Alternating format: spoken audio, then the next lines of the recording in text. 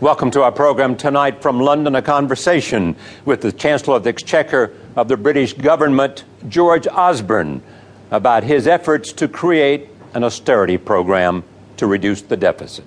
The biggest risk facing the British economy is a sense out there that we had a government that was unable to deal with the budget deficit.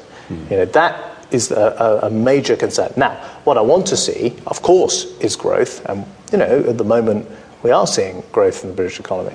But I want to see growth in the British economy going forward, but it has to be sustainable growth. That means reassuring people we can pay our way in the world.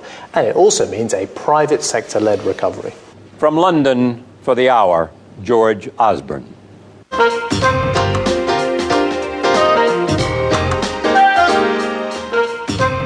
From London, a special edition of Charlie Rose. George Osborne is Britain's Chancellor of the Exchequer. That means that he is equivalent to finance ministers or the U.S. Secretary of the Treasury. Prior to taking this job, he served as a Conservative Member of Parliament and a key political advisor to now Prime Minister David Cameron. As Chancellor, he has launched an ambitious program to reduce Britain's soaring deficit. We have looked at that this week in our conversations, and here are some of the people's reaction to what this government is trying to do to reduce the deficit. If you want to look at radical ideas about what to do about the state, or radical ideas in terms of deficit cutting, you're suddenly looking at Britain. And I think Britain is interesting in that way. What are the radical ideas? I think there are two. Partly one is just the savagery of what they're doing. They're cutting on a scale unlike any other government. They're cutting 20% out of most departments. That is a lot to take out. They've exempted health.